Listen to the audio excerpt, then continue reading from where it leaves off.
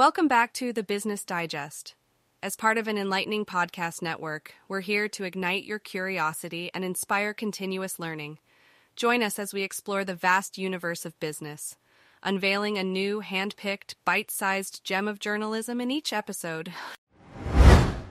Today's episode is brought to you by Blogcast, your personalized audio feed available on iPhone and Android. In today's episode, we'll be discussing an article by Michael Thompson titled, "According to Steve Jobs, this one thing separates the doers from the dreamers. No one is coming to save you."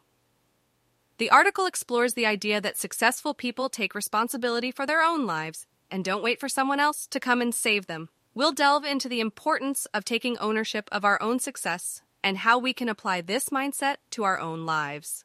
Let's dive in. According to Steve Jobs, this one thing separates the doers from the dreamers. No one is coming to save you. By Michael Thompson.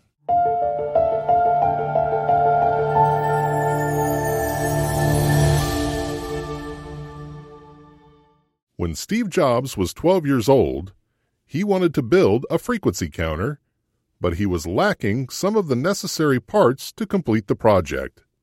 Instead of giving up, however, he did the only thing he could think of.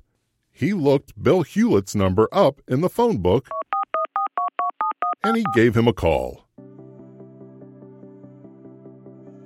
To Steve's surprise, Bill, the co-founder of Hewlett-Packard, personally answered the phone. After Steve explained who he was and what he was up to, Bill agreed to give him some spare parts for his project. Not only that, but he also gave Steve a summer job at HP putting nuts and bolts together on the assembly line that built frequency counters. While sharing this story in 1994 with the Silicon Valley Historical Association, Jobs stressed the importance of asking for what you want. Most people never pick up the phone. Most people never call and ask. And that's what separates sometimes the people who do things from those who just dream about them. You gotta act. You gotta be willing to fail. You gotta be willing to crash and burn. With people on the phone or starting a company, if you're afraid you'll fail, you won't get very far. If you don't ask, you won't get. Throughout my career, I've worked with successful entrepreneurs, coaches, and creatives. These people are scattered all over the globe, and they come in many different shapes and sizes. However, like Jobs, the one characteristic they all have in common is they know that no one is coming to save them, and it is up to them, and only them, to go after what they want. When most people think about taking a chance, they paralyze themselves thinking about all the negative things that could happen. They allow their self-talk to be flooded with what-if statements like, what if I get rejected? What if they laugh at me? And what if I'm not ready? The people who make an impact, however, silence their doubts by focusing on the potential positive outcomes. What if they say yes? What if they know a friend who can help me? What if this is my big break? They do this because they know the old adage, good things come to those who wait, is out of date. The people who get what they want have the balls to ask for what they want.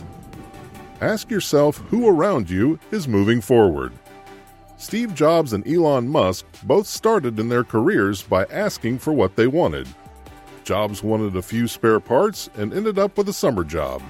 Musk cold called people he wanted to meet, and after getting on the radar of Peter Nicholson, a top executive at the Bank of Nova Scotia, he was offered an internship where he went on to pitch Nicholson ideas.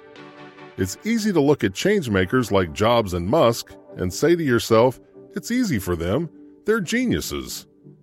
To encourage you to put down your doubts and pick up the phone, below are a few stories from people you walk by every day who decided their dreams were more important than a moment of potential embarrassment. If a recovered heroin addict can do it, so can you. For 15 years, my friend Brian Penny was addicted to heroin. However, a few years after getting clean, he decided he wanted to ask leaders in his home country of Ireland to help him spread his message that change is indeed possible. From billionaires and CEOs of multinational companies to athletes and politicians, each week Brian sat down and sent them a message. This shouldn't come as a surprise that some of the people said no. 81% of the people, however, said yes. Brian has since grown out a massive social media following, published his first book, Bonus Time, and he is currently in talks about a TV program about his life and the tactics he used to turn it around. Brian picked up the phone. If a 17-year-old kid can do it, so can you. 1 month ago, Flynn Blackie, a 17-year-old kid from Scotland, sent me an email requesting a chance to speak. The next day we got on the phone, and he told me point blank, "Michael, I want you to write about what I'm doing. In exchange, I'll help you with your marketing. Do you see any holes in that request?" 2 weeks ago, I published my first article about Flynn, and he has since added a few new clients to his already massive Rolodex. Flynn picked up the phone. If an 87-year-old woman can do it, so can you. While walking the Camino de Santiago in Spain, a Norwegian woman crossed paths with a man from Holland. It was nothing more than your standard encounter with a stranger. They didn't even exchange names. Months later, however, the woman, who was 87 years old at the time, couldn't shake the feeling that this man was worth getting to know. So instead of only dreaming about him, she reached out to the offices of the Camino and asked them for the names of any Dutchmen who finished the walk around the same time as her. Today, the two people are a couple. Miss Mary picked up the phone. The world is full of incredibly kind people. When talking about his experience with HP, Steve Jobs said something that stopped me in my tracks. I've always found something to be very true, which is, most people don't get those experiences because they never ask. Jobs continued, I've never found anybody that didn't want to help me if I asked them for help. Now, granted, not everyone is going to want to help you. Overall, however, from my experience and that of my friends, Jobs is right. The world is full of people who want to help, but they just don't know you need it. Opportunities come in all shapes and sizes. However, the one thing they have in common is they always come from other people.